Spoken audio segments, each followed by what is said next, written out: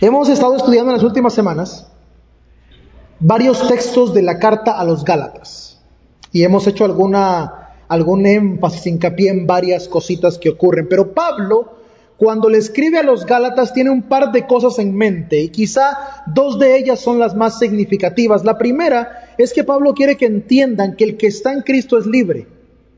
Eso es importantísimo. Y la segunda que quiere Pablo que entiendan ellos es que esta es una comunidad nueva, que la experiencia de transformación se vive en comunidad. Porque mire, somos elementos cruciales. La libertad y la comunidad son vitales en este proceso. No como una fórmula de 2 más 2 es 4, sino como dos elementos que se juntan de forma perfecta para producir algo. Es más, para producir vida. No puede haber libertad sin la comunidad, porque entonces es un desorden. Pero tampoco puede haber comunidad sin libertad, porque es igual de desordenada. Vamos a enlazar dos fragmentos hoy, uno de Gálatas y otro del libro de los Hechos. Y quiero que me vaya poniendo atención, que no se distraiga y que me siga por los próximos 15 minutos. Gálatas capítulo 4, verso 1 en adelante. Y voy a leer de la Nueva Traducción Viviente. Usted puede leer la versión que quiera o verlo en la pantalla. Pero Gálatas 4 del 1 al 7 dice así. Ponga atención. Piénsenlo de la siguiente manera. Si un padre muere y deja una herencia a sus hijos pequeños, esos niños no están en mejor situación que los esclavos hasta que sean mayores de edad. Aunque son los verdaderos dueños de todas las posesiones de su padre, tienen que obedecer a sus tutores hasta que cumplan la edad establecida por su padre. Esto mismo sucedía con nosotros antes que viniera Cristo. Éramos como niños, éramos esclavos de los principios espirituales básicos de este mundo. Sin embargo, cuando se cumplió el tiempo establecido, Dios envió a su Hijo nacido de una mujer y sujeto a la ley. Dios lo envió para que comprara la libertad de los que éramos esclavos de la ley, a fin de poder adoptarnos como sus propios hijos. Y debido a que somos sus hijos, Dios envió al Espíritu de su Hijo a nuestro corazón, el cual nos impulsa a exclamar: Abba, Padre. Ahora ya no eres esclavo, sino un hijo de Dios. Y como eres su hijo, Dios te ha hecho su heredero. Ok, esta es una ilustración bien sencilla. Lo que Pablo está diciendo aquí es lo siguiente. Pablo dice, bueno, ustedes identifíquense con esta ilustración. Tienen una herencia que su padre que en vida, pues antes de morir, pues les dejó, pero no pueden usarla. O sea, esto es un estado de frustración. Es un estado de frustración, porque tienes un dinero ahí que es tuyo, pero no lo puedes usar hasta que se cumpla cierta norma estipulada. O sea, está algo ahí que te pertenece, que te lo dejaron a ti, pero no lo puedes usar. Y lo interesante de esta ilustración no es el factor legal, porque esto es por cuestiones de legalidad, obviamente. Si el padre dice que la herencia debe entregársele hasta que cumpla 18 años, un ejemplo, no se puede hacer nada. Pero Pablo no está centrado en ese principio de la legalidad. Él quiere que entendamos que la condición de vivir limitado, sin poder ejercitar aquello que ya tienes, es la condición en la que nos encontramos antes de estar en Cristo, tanto ellos como nosotros. Algo que ya es nuestro, que nos pertenece, pero que no tenemos la libertad de usarlo. Vaya siguiéndome, por favor. Y es que las estructuras humanas tienden a limitar. Todo lo que el ser humano construye y se convierte en una estructura limita, aun y cuando haya comenzado con buenas intenciones. Una multinacional, por ejemplo, que llega a un país de extrema pobreza con la oferta de construir una planta grande para que tenga trabajos y oportunidades y la economía mejore.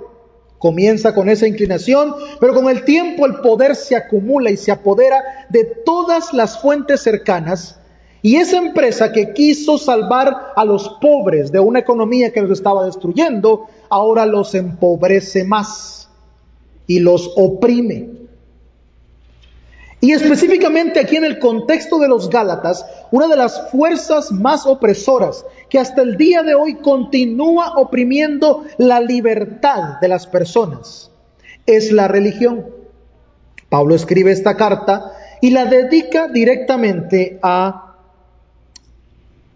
los Gálatas, pero con mente en la religión de los antiguos judíos, que oprimía y restringía. Pero los Gálatas les habla de sus religiones, del paganismo en que vivían. Porque la religión puede presentarse de diferentes maneras, pero el efecto opresor es el mismo. Y todos podemos ser víctimas de esa opresión. Porque el principal indicador que encontramos aquí es que la religión impide libertad y el ejercicio de esa libertad, e impide la comunidad auténtica. Tengan en mente eso. Qué curioso, que la religión impide esto, y Pablo ha estado hablándole a los Gálatas de libertad y de comunidad. Hoy es Pentecostés, no olviden nada de lo que le dije, por favor. Hoy es Pentecostés, una celebración que se convirtió clave en el calendario cristiano 50 días después de la resurrección. 50 días después de la resurrección.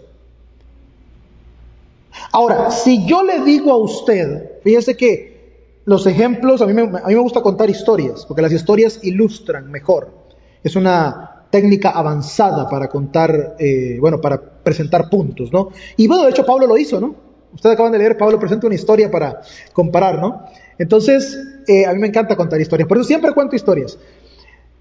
Pero, si yo le pusiera ejemplos de los feriados aquí en este país, usted podría entender mejor algunas cositas. Si yo agarrara, por ejemplo, el Día de los Presidentes, el 4 de julio, o el día de Memorial Day, le llaman Día de la Recordación, así es, ¿no? Es la traducción que se da. Y yo le pongo un ejemplo. Usted sabe qué pasa en esas fechas. Usted lo sabe. Usted sabe lo que se celebra en esas fechas porque usted vive aquí. Y si yo uso un ejemplo espiritual con uno de estos feriados, usted lo capta así. Y usted diría, tiene sentido. ¿Por qué? Porque usted está familiarizado con estos festivos. La fiesta de Pentecostés, que se convirtió en esto, ya existía antes. De hecho, la fiesta de los tabernáculos y otras festividades que coincidían en el Israel antiguo se celebraban 49 o 50 días después de la Pascua, donde conmemoraban la libertad. O sea que en el momento en que la escena de Hechos capítulo 2 ocurre, que es cuando viene el Espíritu Santo, hay una fiesta nacional ocurriendo. Y qué preciso, Dios sabe lo que hace, qué preciso que ocurra esta llegada en ese momento. ¿Qué celebraban los antiguos israelitas 50 días después de la Pascua?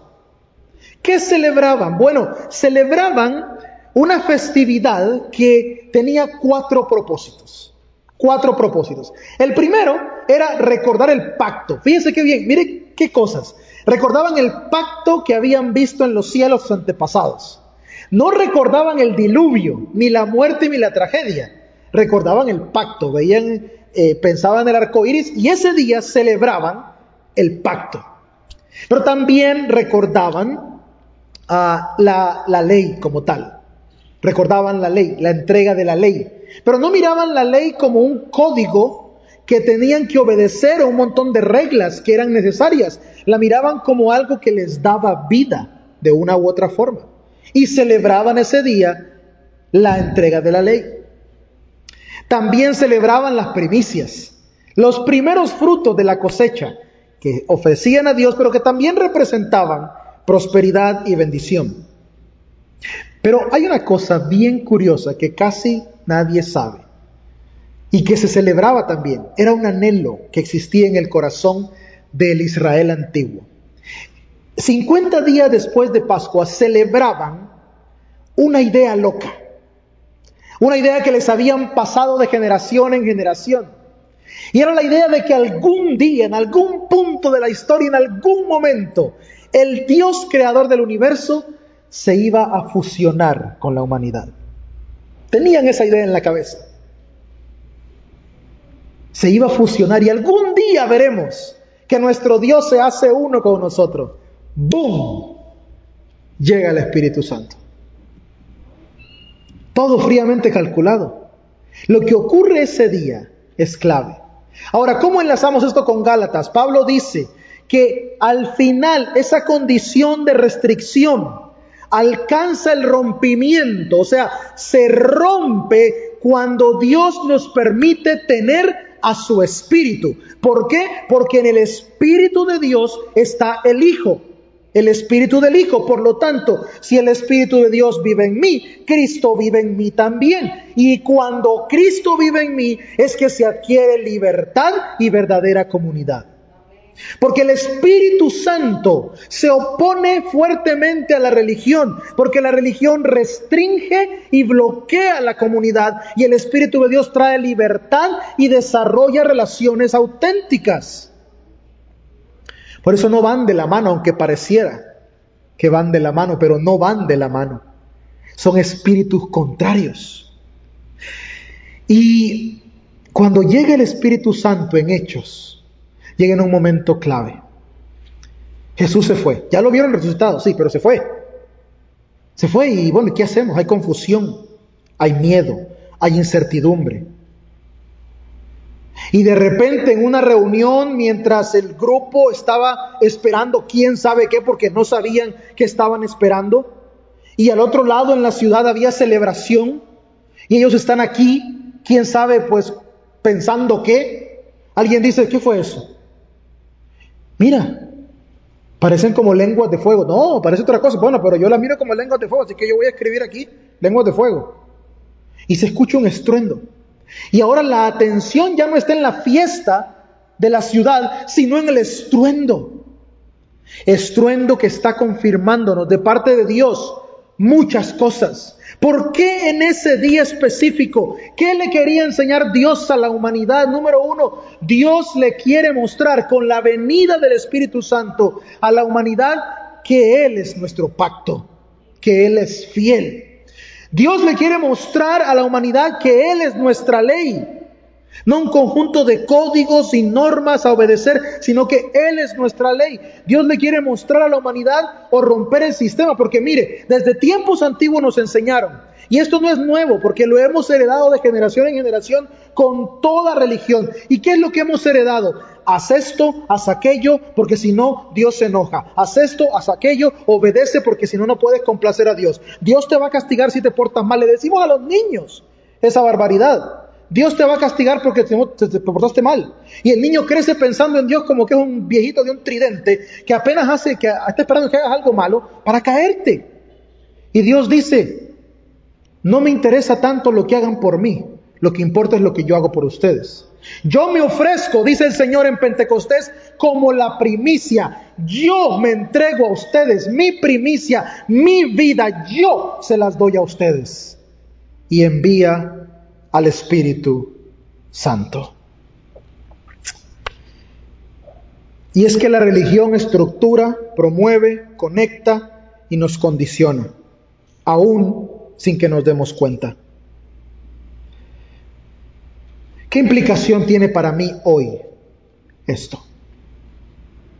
¿Qué implicación tiene para mí hoy la llegada del Espíritu Santo? La palabra dice que donde está el Espíritu de Dios hay libertad. Lo primero, amados hermanos y hermanas, es que el Espíritu Santo trae transformación. Yo no puedo crecer si no me permito transformarme. Pero esa transformación no ocurre simplemente porque lo digo como una fórmula especial. La transformación ocurre cuando yo le permito al Espíritu Santo confrontarme. Pero cuando el Espíritu Santo me confronta, cuando el Espíritu Santo me indica y me dice algo que en mí no va, yo debo aceptar eso para mi vida. Y Él se lo dice a la comunidad, pero ¿aceptar qué? No es que el Espíritu de Dios ande como un rastreador ahí de pecado, pecaste. No, lo que el Espíritu Santo va a confrontar en ti es todo aquello que impida la libertad que ya te ganaste en Cristo. Y a veces podemos maquillar esa libertad, condicionar esa libertad. Pero la voz del Espíritu nos confronta a abrirnos, porque la voz del Espíritu es superior que nuestra propia voz. La segunda cosa que hace el Espíritu Santo es inclusión. El Espíritu Santo incluye. El Espíritu Santo no discrimina. Cuando el Espíritu llega, se cumplen profecías del Antiguo Testamento que no solamente prometen libertad, sino que prometen la inclusión de todos, independientemente de la edad que tengan. Niños, niñas de todas las edades, hombres y mujeres por igual, incluidos en la realidad del Espíritu Santo, sin condicionamientos y sin restricciones. Y tal vez no nos gusta, tal vez nos confronta, pero ese es el deseo de Dios, que todos pertenezcan sin condicionamientos. Y la tercera cosa que provoca el Espíritu Santo es cambio. Porque lo que no cambia se muere. Y es la palabra que menos nos gusta. Le dije a mi esposa ahora que está dedicada a la abogacía. Le digo, vámonos a vivir a España o al Reino Unido, y cuando lleguemos a otro país te haces abogada allá. No, el proceso, no, el cambio. No nos gusta cambiar. Pero el cambio era lo único que podía salvar a esa generación. De hecho, ni siquiera tengo que explicar que en el año 70 el templo fue destruido con todo el sistema religioso del antiguo Israel. Y lo que sobrevivió fue un movimiento que un día decidieron escuchar la voz del Espíritu.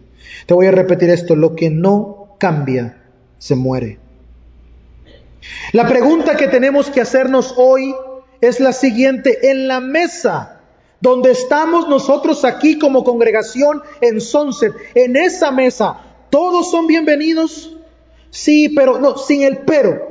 Todos son bienvenidos, todos son libres, todos pueden ejercitar lo que han recibido del Espíritu Santo. Y si la respuesta a alguna de estas preguntas es no, entonces hay que hacer un cambio. Porque la mesa del Señor es libre para todos.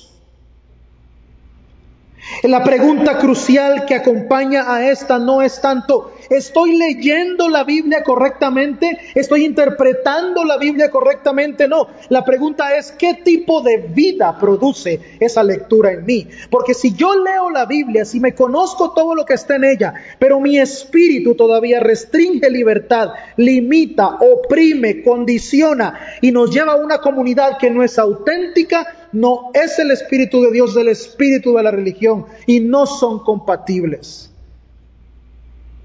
Y es importante entender que Dios ha empoderado a niños y niñas para mostrarse y manifestarse, a hombres y mujeres por igual. Y todo aquello que construyamos, que condicione, nos limite, no pertenece al diseño de Dios, aunque no nos guste. ¿Ustedes creen que en algún momento la iglesia del primer siglo se sentía cómoda con lo que el Espíritu les pedía? Por supuesto que no. ¿Quién se va a sentir cómodo si creces en el Israel antiguo, donde te dicen que solo Israel es salvo, nadie más va a ser salvo, solo ellos, solo los judíos, y aparece el Espíritu Santo y te dice, mete a los gentiles? No. Si no te estoy preguntando, no, porque aquí está en la ley que no. Es que te estoy diciendo que que no lo voy a meter.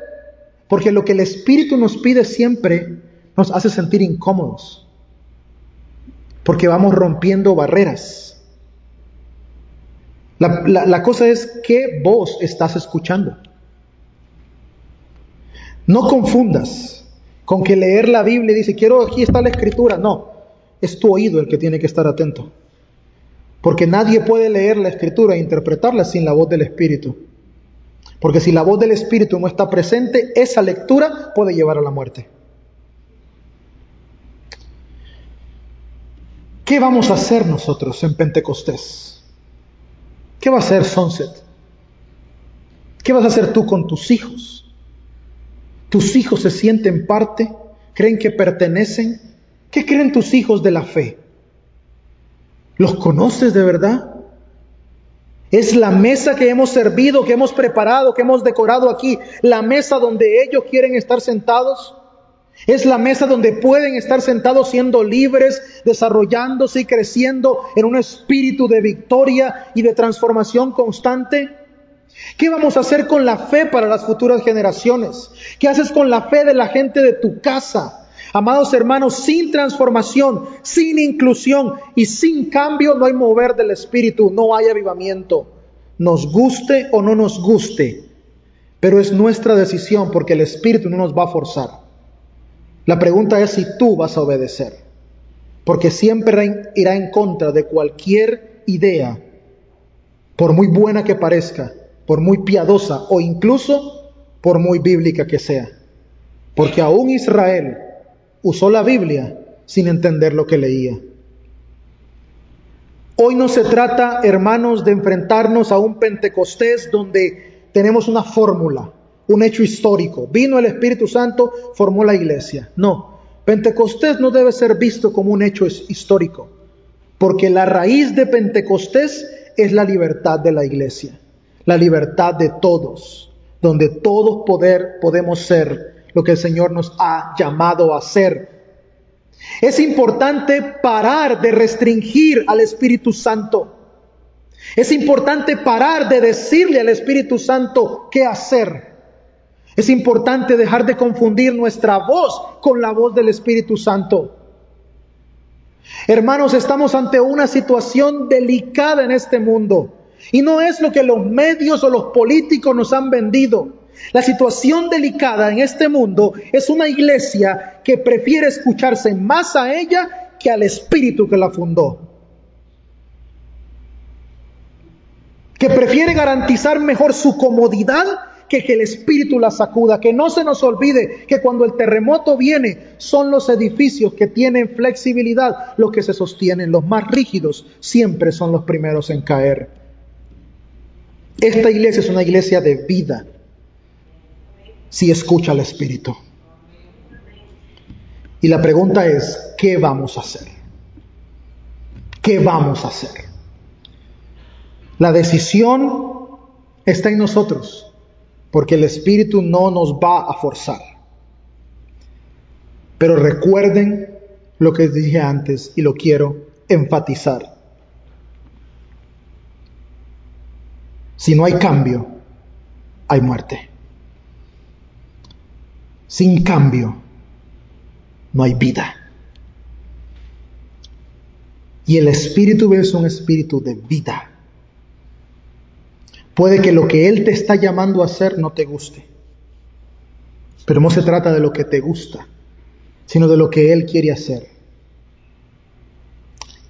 La transformación de la fe que ha llegado a nuestra generación, una generación que piensa diferente, ya no piensa como nosotros. ¿Está mal? No. De hecho, a veces Dios los usa más de lo que nos puede usar a nosotros. Hoy te invito a que te dejes transformar, a que permitas que el Espíritu te muestre cómo incluir a todos sin restricción, independientemente de sus decisiones en cualquier aspecto de su vida. Y número 3, te invito a cambiar, porque en el cambio está la vida.